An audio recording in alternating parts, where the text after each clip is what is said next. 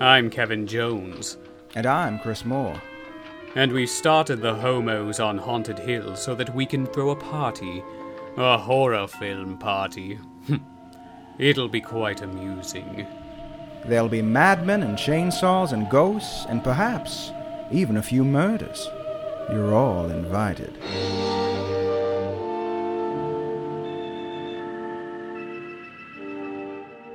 Daybreak. If you wanna believe, it can be daybreak. Oh, I love a good Barry Manilow tune. Yes. So does Miss Beverly Sutton. As we've seen. Oh, this movie is just like, it's just a delight from beginning to end. Yeah. And it's one of those things that if someone doesn't like it, I just don't like them. It's very, very it's simple. one of those. Yeah. It really is. It's like it's probably in my top 10 of movies you have to like for me to like you. Yeah, that's fair. Yeah, that's And- definitely it's up there. Yeah. Yeah. It's, I would say, probably my favorite John Waters movie. Definitely. Which, I mean, there's a lot to choose from, but there's something about this one that just hits every single button. It's got it's got like a little bit of mainstream like appeal, unlike some of his like really early films, while Right. still being really nuts. Like it's kind of like when we talked about Orphan. It's like, how did this movie, Oh my get made to God. some degree? I still can't believe it got made. Yeah, And with such a big name cast too. Yeah. I mean, and I had heard, I think he was trying to get I think on his list of people to play Beverly, he had Susan Sarandon and Sally Right. Field and all these big names, and I guess they all turned him down. And then here comes Kathleen Turner. Kathleen Turner. Yeah, I'd Who heard was, like Meryl Streep and Kathy Bates and Glenn Close. Apparently, Wow. that's what Wikipedia says anyway. But who knows? I mean, it's definitely possible. Yeah. But none of them would have been anywhere near as brilliant as Kathleen Turner is in this movie. I think it's She's probably perfect. Yeah. one of her best performances, actually. I mean, she's perfect in this. It's like this and like Peggy Sue Got Married for me, Mhm. and I guess other things. But yeah, everything she's in Heat, is yeah. pretty much great. Body Heat. Yeah. Oh, she's so good. I rewatched War of the Roses the other day. I hadn't seen that since Oh, I I was like a kid. love and that movie. It's so good. It's so really great. good. I forgot how just fantastic, and she's just steals the show. But yeah, she's so good in that. fabulous, and she plays in this movie everything so straight, and I think that's why it's so. That's great why it works. too. I Yeah. remember Yeah. reading some reviews that said they didn't like it because she plays it so straight, and I'm like, but Mhm. that's why it works. Right. That's why it's camp, right? Yeah, if you had her going around like, "Oh, I'm gonna go kill some people," Yeah. then it just wouldn't Yeah. work. But she Right. plays it like it's a drama, and it's great. Right. Like it's.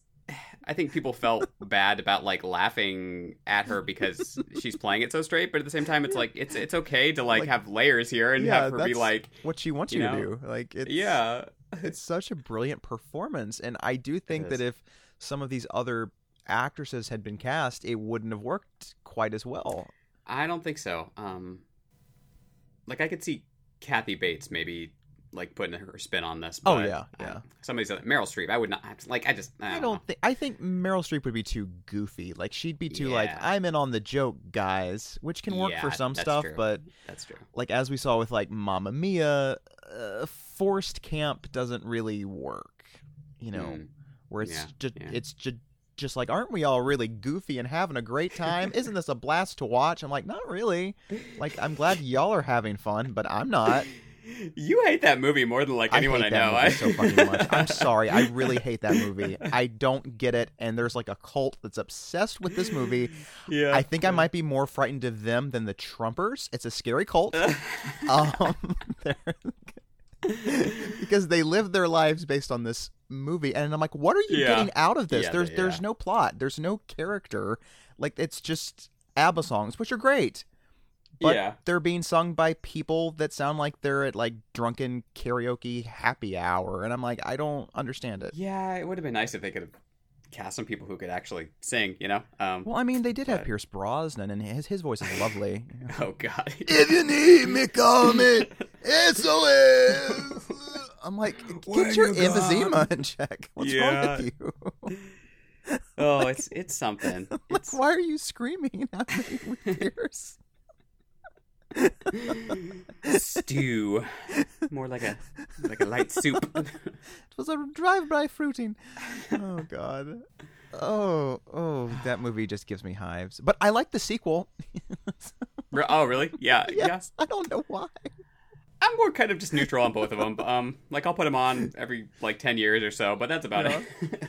How has Serial Mom not been turned into a musical? Oh my God. It is itching to be musicalized. As most John Waters films are. Weirdly enough. Are there any? There's Crybaby. They did Crybaby and Hairspray. Hairspray, of course, yeah. But most of his films I could easily see as musicals. He has a very musical vibe. I don't know what it is about his work, but it screams sing me. I don't know. Right.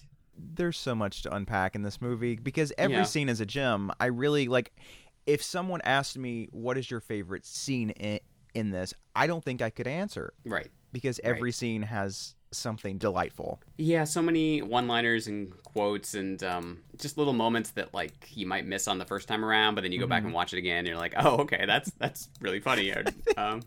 My favorite bit though, and everybody always misses this, is when Beverly has stolen the van and she passes her family and she's chasing Scotty and they go, Scotty, and then it goes, Wah! And they're like, Mom, and she passes them and she's waving to them.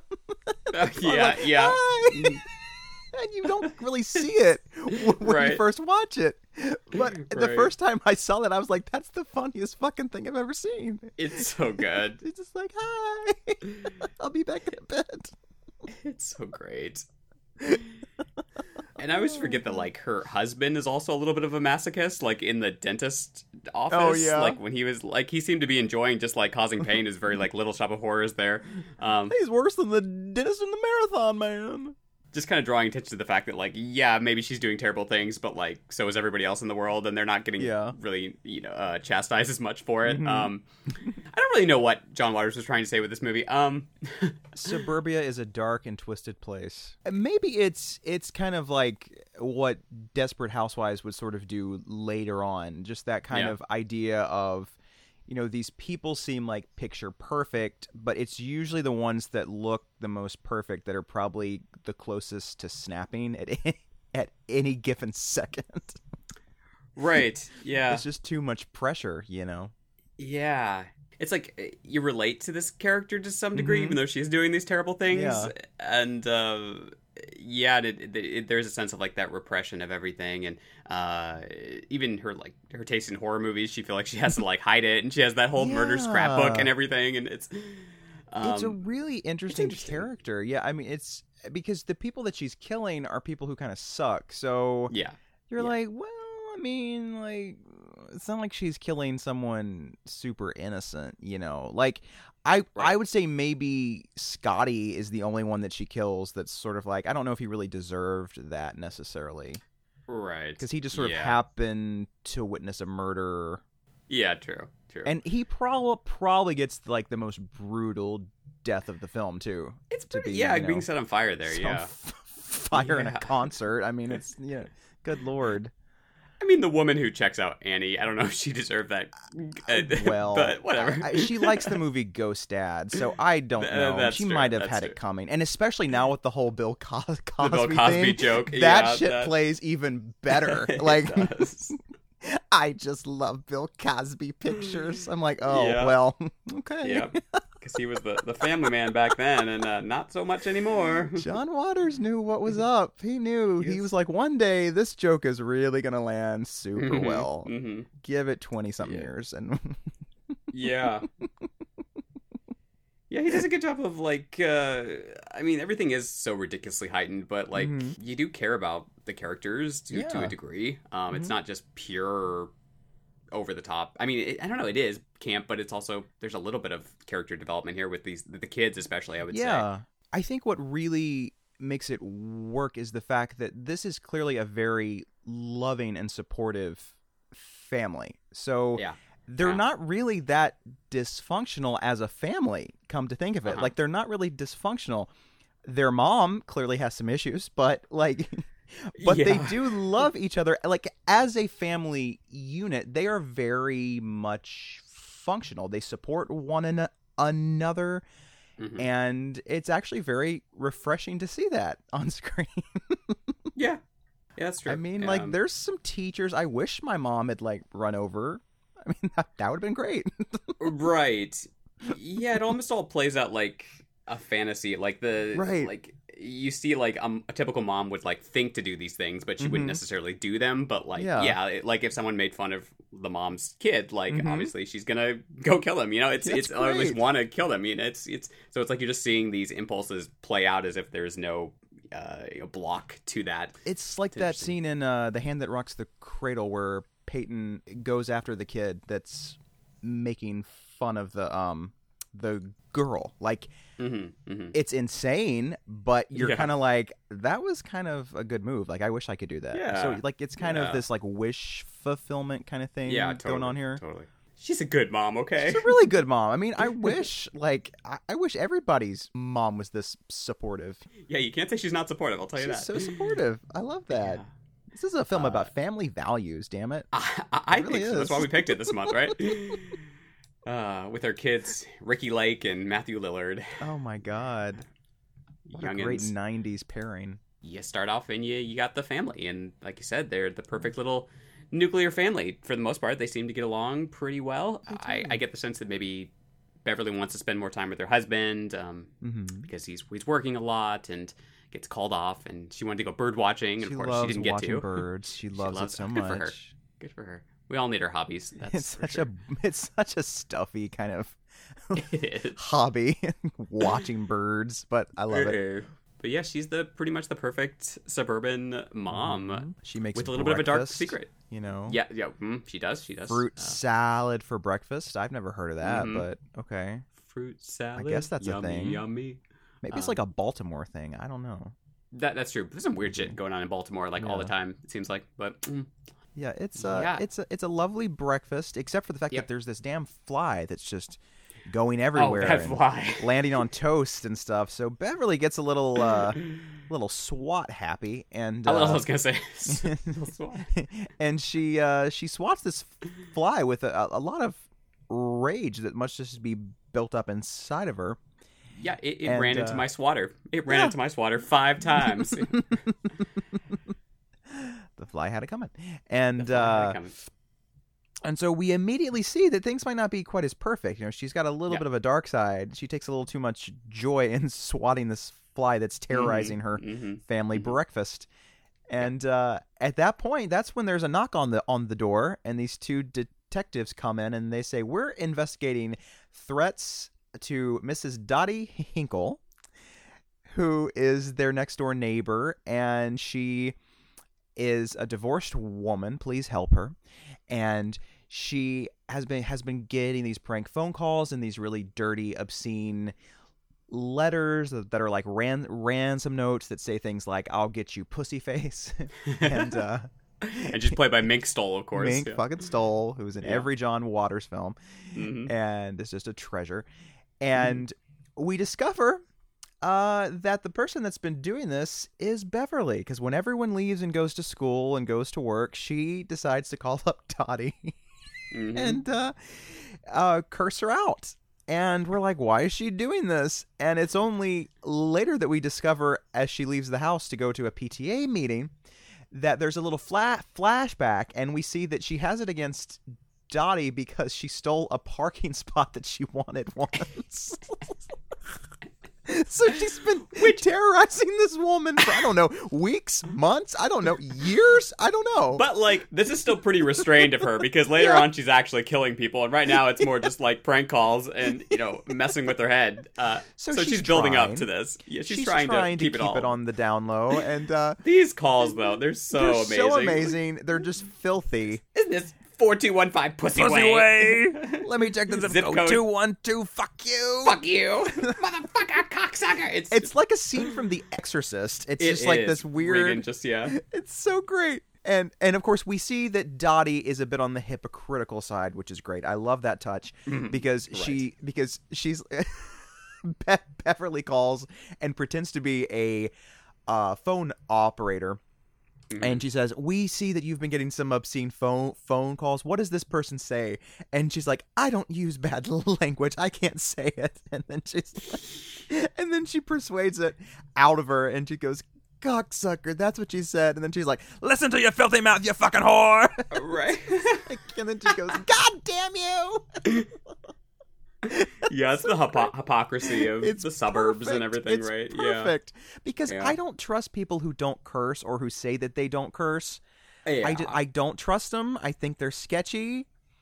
I don't like Right. it. And I think Yeah. Dottie's one of those people. And so then Beverly goes to a PTA meeting for her son Chip. And her teacher, Mr. Stubbins, is just this asshole because he has seen that Chip has drawn a poster for Blood Feast during class, and he basically says, "Look, this is because your family is pretty fucked up. So is there something going on? Because this is not right. This is sickening and stuff, because he likes horror films. This is gross and stuff." And she's like, "No, like, we're a very supportive family." And she's right. They really are.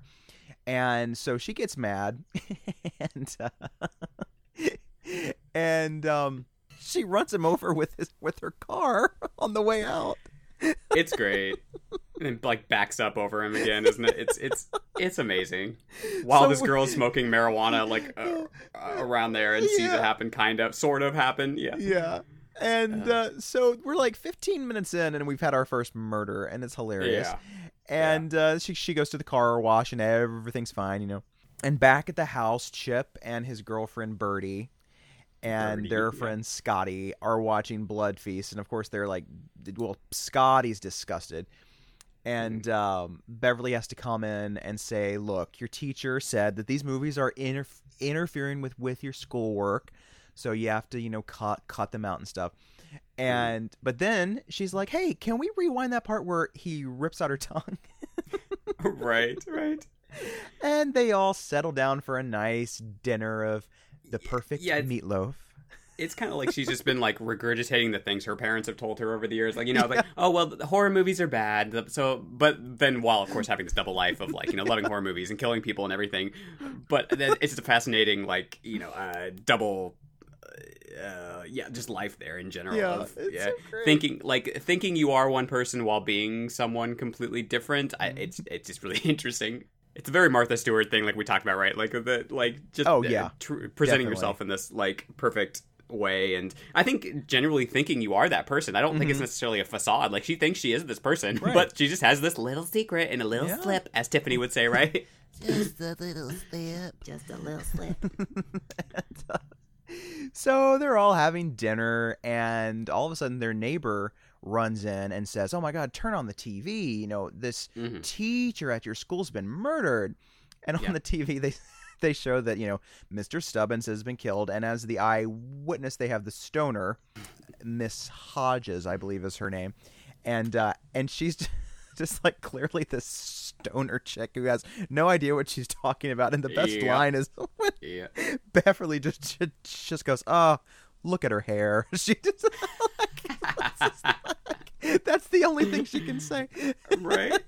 And so then later on, her husband is a little traumatized, because it's pretty shocking, But Beverly's not really that traumatized. In fact, she's kind of feeling like she's in the mood. And what we get is one of the strangest sex scenes of all time. It's so bizarre. He's trying to make her be more quiet. And she just keeps going, "Oh, yeah. Oh." Yeah. And the kids come out and they're like, "Oh, this is disgusting." And then it's just like both of them, I don't even know how they're doing this. It's like this weird, it's like a trampoline. Like their bed turns into a trampoline and they're just going up and down. For straight people, it is some crazy sex, let me tell you. It is so funny. I mean, they're still in the missionary position, though, so there's that. But it's very, like, it's acrobatic, It is. A little bit. Yeah. And then the next day, they're trying to have their bird watching, and this damn guy calls about a tooth. And so, her husband has to go in and fix the damn tooth, and she's really upset about that. But she's even more upset about the fact that her neighbor is trying to throw out her trash, and she's just spraying trash everywhere, all on the street. She's disgusted. And so she grabs her pair of scissors, and she's about to let her have it. But then she sees her friends, the trash men, and I just love that she's like best friends with the trash men. Right, yeah. And she gives them these 2 like airplane bottles of booze and comes out there, and she's like, here's my recycling, and they just kind of talk shit about Mrs. Ackerman and how she doesn't recycle, and Beverly's like, it takes 100 years for a tin can to be decomposed, and she still won't recycle. And they're like, they should kill her, make her for the sake of the planet face. For the sake of the planet, someone should kill her. Might. So good. I feel like that was another thing in the 90s. Like, there was a bigger push for, like, recycling just in general. It's definitely. Like, it seems like something that went away a little bit, but at the time, like, everybody really was kind of like a crime if you didn't recycle. It was a big deal, it was just, a lot of, It was a big deal. And then we discover that Misty's boyfriend, Chip. Not Chip. Wait, is it Chip? No, that's the son. Carl. He has stood her up, and she's really sad about that. So, she tracks him to the house. Yeah, the swap meet thing, right? Yes, because in the meantime, Beverly's gone to see Dottie Hinkle, and she smashes a Fabergé egg of Mrs. Ackerman's and makes it look like it was Dottie, because Dottie's now discovered that Beverly's the one who's been calling her, because she talks about Mrs. Ackerman's pussy willows. And so that triggers Dottie to be like, oh, I've heard that before. Yeah. And so she blames it on Dottie and says, let's go to the swap meet and get you a new one. And while they're there, because that's where Misty works, they see that Carl is with this tramp played by Tracy Lords. And she's like, uh-oh, like, I'm going to show him. And so she grabs this fire poker and just follows him into the bathroom and stabs him in the back. And his, like, liver or spleen or something. Like, it's just hanging in. It's gross, but it's really just ridiculous. Yeah. And everybody at the swap meet is obsessed with these Franklin Mint things too. Like, it comes up like 10 times. Like, is this like product placement, or is it just something they just decided to do? You know, I collect Franklin Mints. Thing. And but that scene in the bathroom it's gross. But there's a guy who's, I guess, trolling for some D in the stall because he's next to a glory hole and he sees her in there. So we know he's gonna come back later too. And then there's that little touch where, like, she sees the blood is, like, pooling up in the stall, so she has to flush it. Like, oh, that's so better. Anal. I love it. It's so good. And then, of course, she puts the fire poker back, and Mrs. Ackerman sees the blood, and she's like, oh, my God. But at first, she's like, Beverly, you have some doo-doo on your shoe. Such a ridiculous line. It's like, oh, I hate that. Some gore was hanging there like a runny nose. That line, jeez. Hanging like a runny nose. And everyone discovers that Carl's been killed, and Misty's like, oh my God, he's dead. And Beverly's like, what's what you wanted, isn't it? And she's like, I didn't want him dead, you know. And so now people are kind of starting to catch on. Like, there's something up with Bev. It's around this time. Like, they're in the video store and they're watching Straight Jacket. Yeah. And it's just like, oh, okay, this is starting to put 2 and 2 together here. Yeah. She leaves the house during dinner. Right. They think she's going to go kill Scotty. But she doesn't, right? Yeah. So they go and find him and discover him masturbating to a Chesty Morgan film. With her ginormous tits that are like monsters. I don't know how it's even real. The sex-ish in the scene is very over the top and ridiculous too, because he's just like I'm like, you're gonna chap yourself. That doesn't look like fun at all. I don't think people know how to have sex, and maybe he was trying to make a statement that, like, people don't seem to know how to have sex in these suburbs. They just people just do not have good sex. Is that what this is trying to say? It's very very cartoonish, and yeah. Like the whole bed's like shaking. I'm like, are you masturbating or giving yourself an exorcism? I don't understand. Yeah, calm down. And like there's like shit like falling off of his wall. It's crazy. He's banging the bed so hard. It's so ludicrous. What are you doing? This is not how you do this. It's just not comfortable. Like slow and steady. And so they discover him masturbating, which is really, really funny. And in the meantime, Beverly's gone to that house, and the Sterners, right? The Sterners. Yes, I believe so. And so they're eating this bird, and for some reason she flashes back to her bird watching and assumes that it's one of those birds. I don't know. And she's like, how dare you? That scene is so gross too. Like with them just like it's like eating. The close-ups of the mouth and the sound effects. It's like, I'm like, oh, you don't God. see it very often in movies. Usually like when they're eating like dinner, it's just like, oh, a nice family dinner. But it's like, yeah, this is gross. Like this is how people actually eat at Thanksgiving. Greasy. You know, it's gross. It's like just the grease on the mouth, and they're like putting their fingers in their mouth and like pulling out like chicken skin. It's just gross. Yep, getting things stuck in their teeth and gross. Yeah. And then they also say something like, well, what does Mr. Sutphin know? And then the wife's like, how to send a bill. And they're like, ha ha ha. And Beverly is not thrilled. She's like, how dare you? My husband is an artist. And she goes in there and stabs Betty with some scissors in the stomach. And then this rat starts like a rat in a her box. leg. Yeah. I'm not sure what that's about, but it's funny. I never really got that. It's funny, but yeah. And then he sees his wife dead, and she tries to kill him with the scissors, but it doesn't work. So he runs outside, and she pushes the air conditioning unit. This is great. It's very Wile E. Coyote, Roadrunner kind of thing. The bedroom window, and it hits him in the head and kills him. It's good. It's very cartoonish, and I love it. It's so great. And so they all come back home, and Beverly has returned with strawberries for dessert, making it seem like she just went out to get strawberries. No big deal. So they're like, we were so silly to think our mom was a serial killer. Chip, the only cereal I know anything about is Rice Krispies. But then they decide to go to church. And by this point, everyone's on to them. The police are, and there's like a line of police cars wrapped around the block.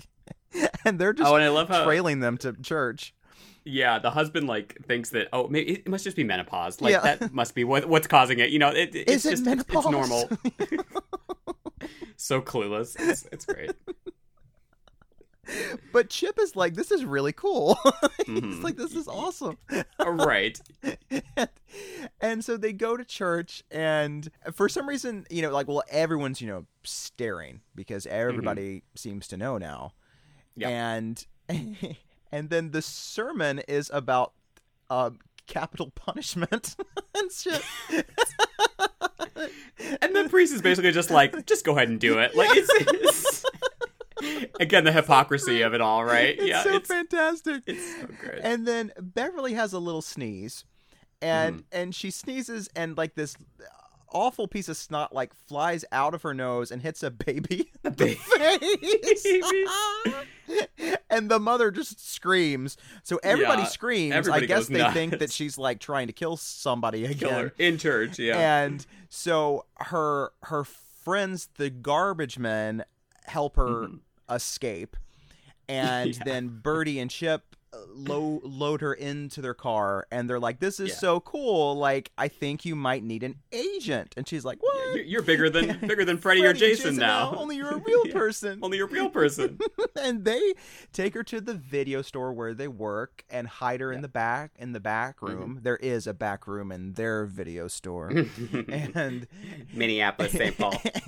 And this horrible woman comes in who doesn't rewind her tapes and wants to know if they have a copy of Annie, and she won't pay the damn fee because she hasn't rewound her tapes. And Beverly is like, this woman is insufferable. She's next. Yeah, you know what I said earlier? I take it back. She deserved everything that she got. Does. Because she's such a bitch about it. Like, I'm not going to pay that. She's such a Karen. Like, she's all like, how dare you? A 90s Karen, for sure.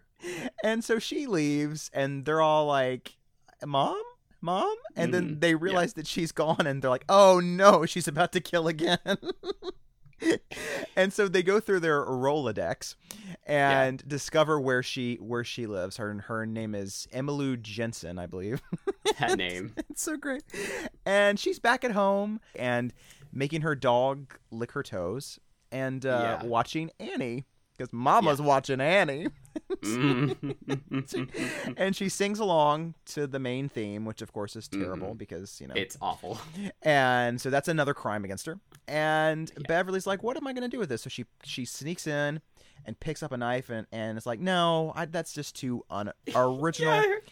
And at this point, Scotty has been trailing her since the church and is watching this, and he's like looking into the window and stuff. Scotty, even though Scotty is maybe not the worst character, he is nosy as fuck, and if he would have just kept out of this, he would have been fine. Stopped. But he could have just. There were multiple instances where he could have just mind your own business and buckle up, Scotty. Then she's like, you know what I'm going to do? I'm going to use this leg of lamb, and she picks it up and just beats her in the head with it to the tune. Perfectly choreographed, yes, with Tomorrow. It is amazing.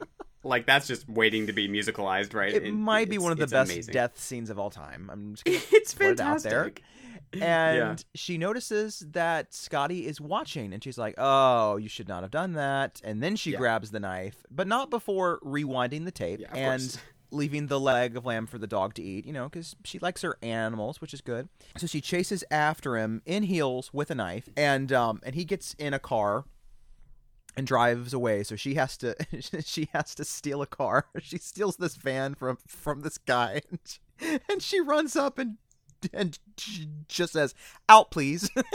She's so nice about it, and he's like, yes ma'am, bye. And he gets out and she steals this van, and as I said before, they pass her family, and so they see that they're going downtown, so they're like, okay, well, I guess we have to track them down.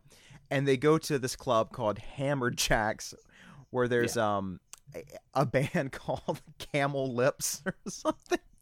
That band, they have camel toes. This is, of course, is right during like the grunge movement that's taken off around the United States, and they're very much in that scene, the very Pussy Riot kind of so great girl group scene. It's great. And so they all head there, and the cops trail them too. And Scotty tries to hide backstage, which doesn't go well. And someone it's great in that the like band, everybody hits him.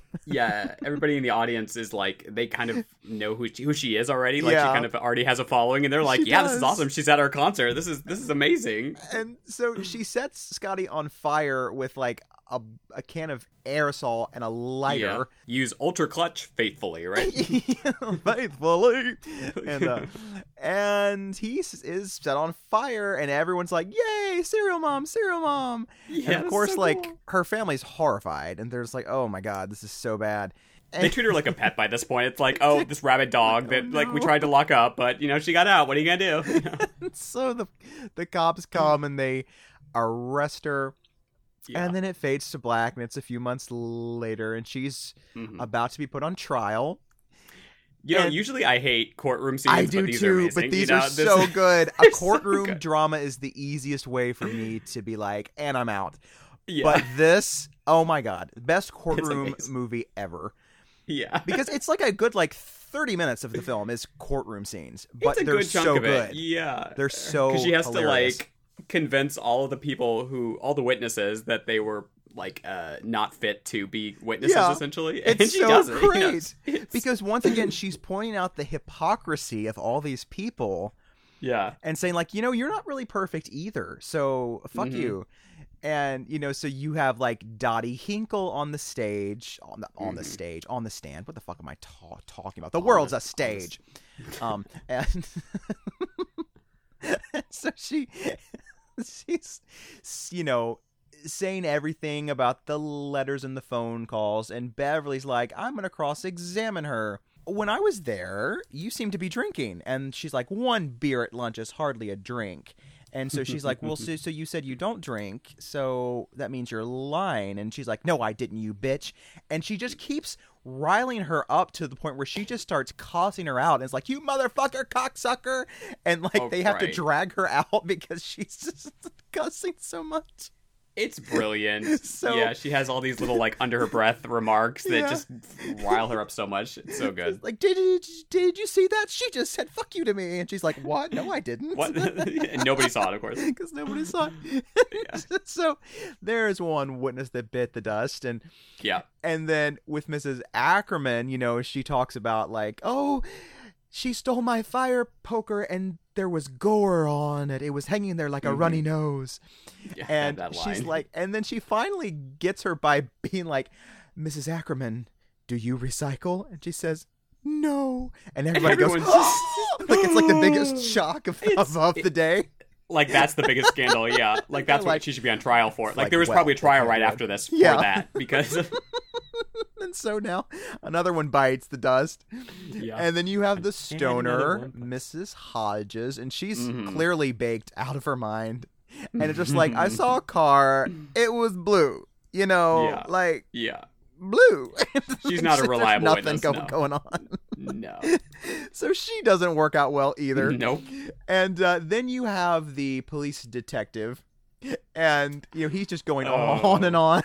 Yeah. And then her friends, the garbage men, have gone through his trash.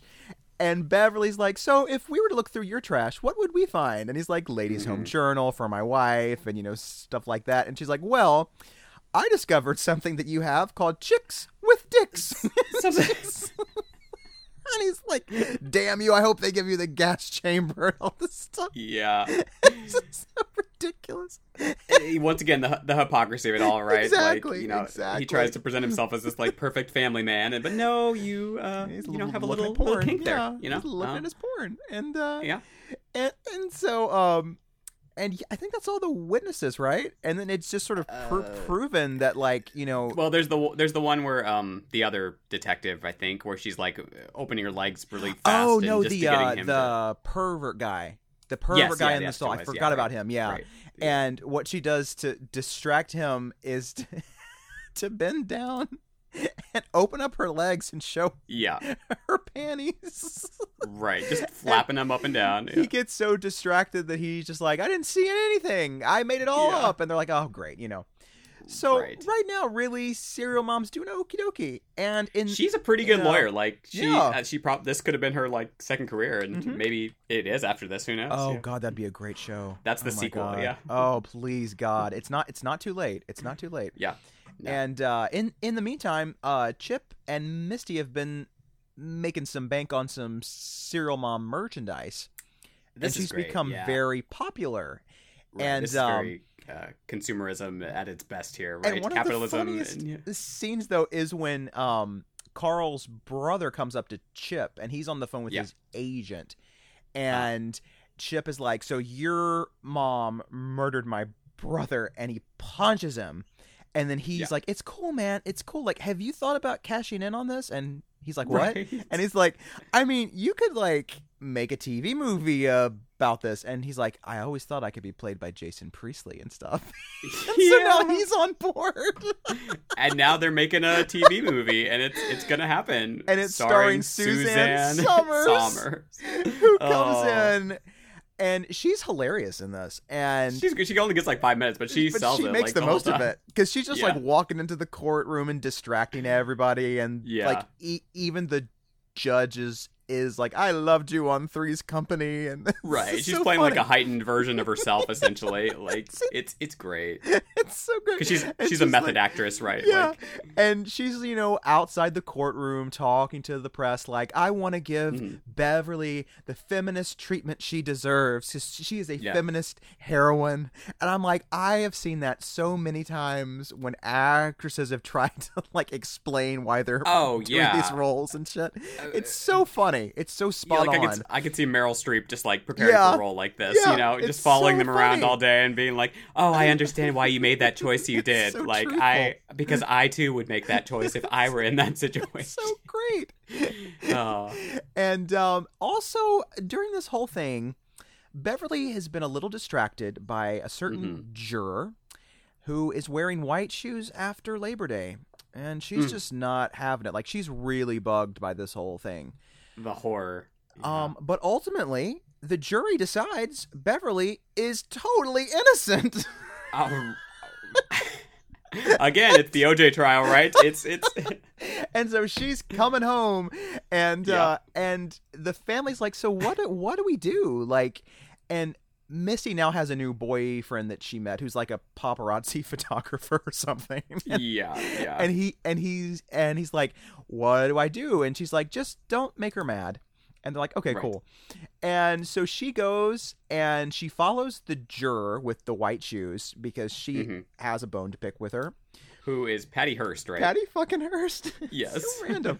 And she follows her to the pay phones and is like, hey, you can't wear white shoes after Labor Day. And she's like, that's not true anymore. And she's like, yes, it is. Didn't your mother ever tell you? And hits her in the head with the phone. And she says, no, Fashion has changed. Fashion has changed. No, it hasn't. No, it hasn't. So she beats this woman to death with a payphone. It's so great. And she goes and she is taking pictures with Suzanne Summers. And then someone comes in and screams because they've just discovered the body. Right. And Suzanne is trying to get her on another side of the shot. And she's like, no. And then finally she's like, Suzanne Summers, this is my bad side. And then we hear this scream. And Suzanne just slowly turns and is like, oh, no. Yeah, she's realizing, what the fuck did I just get into? And then it's just a freeze frame on Beverly smiling, and it's all this stuff about, this phony, like, true crime stuff. Right. And you get the sense that this is just going to keep going, and maybe there'll be another trial, but maybe she'll just keep getting away with it. And it's great. A heavenly film. It's great. Good to the last drop. It is. And then the end credits come on to the tune of Daybreak by Barry Manilow. Yeah. Because apparently Beverly's a big fan of Barry Manilow. The Manilow. I think that's hilarious. Yeah, she's a fan of low, right? Oh, it's God. What a movie. Yeah. I don't trust you if you don't like it. I don't trust you. No, it's got a little bit of everything. It does. Kathleen Turner was robbed of an Oscar nomination. Just putting it out there. Oh, she was. Yeah, she should have got at least something for this. Like a Golden Globe, People's Choice, something. Yeah. It's such a great performance. It is. Very, as they would say, hagsploitation, even though she wasn't really old, but no. It's so good. Yeah, it walks a really fine line between like horror and just pure camp, because there are a couple moments that are like, it leans a little bit more into it anyway than into the horror aspect. Yeah, and it feels, like we said, very formative for a lot of the stuff with the media and everything else, and how they obsess over these crimes, and the criminals end up becoming more important than the victims. Mm-hmm. They become the celebrities. They become the celebrities and the stars, and it's gross. In this case, it's really funny, but in real life, it's because this is kind of lampooning that, and the reality is that usually in real life, it's a white, like 30-year-old guy, right? Yeah, so to have this be like this mom is just ridiculous, but also like hilarious as a result. Maybe there was some inspiration from Lorena Bobbitt in the sense that, like, when she did commit her crime, a lot of people were like, "Well, I mean, he had it coming." That's true. So, people did try to like defend it a bit. Yeah. So maybe that was sort of some of the impetus for this. I don't know. It could be. Yeah, it just seemed like the 90s in general was just like a series of these like weird tabloid stories that suddenly would become national attention. You can see like something like this, a serial mom, like, just that would be in, if this actually happened, of course it would be in the news and everything else. Yeah. And but yeah, it's a really good John Waters flick. I'd say his best. Definitely. He's got some goodies, so it's good to go back to it.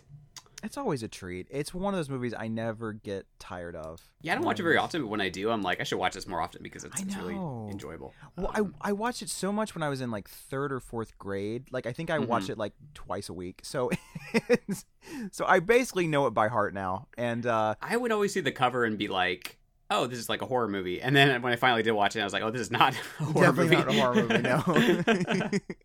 Well, because I remember when it came out, and I don't think it played in theaters for long. I don't even know if it played here, to be completely honest. I don't think it played here, yeah. But I remember my mom's friend renting it and being like, that was one of the worst movies I've ever seen in my life. And I was like, well, now I have to see it. And I was like, I believe you're mistaken, ma'am. This is one of the best movies ever made, and you should be ashamed of yourself. Yeah, it's fantastic. This movie's so good. We don't deserve John Waters. We just don't. We don't. Because like when you think about it, like with most directors and writers, there's at least a few of their films that I'm like, that wasn't great. You know, like I love Wes Craven and John Carpenter and people like that, but they've made some duds. Mm-hmm. But John Waters has never really made a dud. He's made some that are better than others, but all of his films, there's something to like about them. They're very distinct. Yeah. They exist. I don't like. I sometimes I'm always like, is he trying to say something here, or is he just being campy for the sake of being campy? Which is fine in itself, because especially in like the 70s, you just didn't see that a lot in general. Going to these extremes that he went to. Yeah. And I think you have to respect him for that. Like, I'm not as big on his earlier films, but I understand. Like, I respect him for what he was trying to go for. I'm not big on like Pink Flamingos that much. Yeah. To me, that does feel like a director who is just trying to kind of break out there by being like super ridiculous. Right. Just be like, let's just make a film that's so ridiculous. But there's such a good spirit to even that film that I'm like, I mean, it's still enjoyable-ish. But I think really Female Trouble was the first one where I was like, wow, okay, this is really, really funny. And for sure. And that's actually trying to say some of the same things that this film is, because you have the divine character in that who becomes a murderer and then becomes a celebrity and stuff like that. Yeah, usually he has pretty strong women in his films as well, which is always appreciated, right? Because even now you don't see it as much as, or complex women, even, I guess would be a better word, especially in this case. You know, she's got layers, and we love that, right? Layers, she does. Mm-hmm. So this probably won't be the only John Waters movie we cover, but we'll see. I hope not. No, there's so many. There's plenty out there. In the meantime, thanks for tuning in to one of our special camp episodes here. Mm-hmm. You can find us on social media, as always, at Homos on Haunted Hill on Instagram, and on Facebook and Twitter at HOHH Podcast. You can find us on Letterboxd and our individual accounts on Facebook if you want to add us. You can leave us a review on iTunes. Please be nice. I think that's everywhere we are. We're everywhere that podcasts are conjured, as always. I guess we'll keep you up to date with the next one's going to be. We didn't end up doing one for October. We had a plan. We didn't get around to it, but we'll try to keep it going here once a month-ish. Do our best with that. Otherwise, go hug your mom. If she's still with us, of course. Go give her a hug. Or not. I mean, you can just dig her up and... Or dig her Okay, Norman Bates, right? There might be a law against that, but it did work well for Norman. I mean, I don't know if it worked well. I mean, I don't know. It would have been all right if it hadn't been for Psycho 2. He would have been totally normal again, but no. For those darn kids in the, Meg Tilly in her. Damn it, Meg Tilly. I love you, Meg. Okay, everybody, y'all have to watch Meg Tilly's web show. It is so delightful. I want to check it out. A bundle of love and light. And I love her. I just watched... What did I watch the other day? I watched The Big Chill, and I forgot that she's in that, and she's, like, this really, like, extortionist, like, not extortionist. What's the word called? Where, like, they're really, like, bendy... Oh, What is the word for that? Do you know what I'm talking about? Oh, shit. I just had it in my head. It's something like that, right? It's not extortionist. I know it's not extortionist. Oh shit. No. I don't know. Yeah. It's something that's not extortionist, but it's close. Exhibitionist, but it's not that not either. Exhibitionist. It's who knows? We'll remember it after this. Oh my god! It's like someone that does like a trapeze, like a yes, bendy person. Oh my bendy. God, we're never gonna live this down. This is so bad. Contortionist. Okay. Wow. That's not that far off from extortionist, it's I guess. So close. It is so close. Contortionist. Yeah, okay, so in the movie, she's basically in a I can't even say it. I give up. Oh, okay. Oh, Okay, well, on that note, I think we'll let you go, folks. Bye. Bye.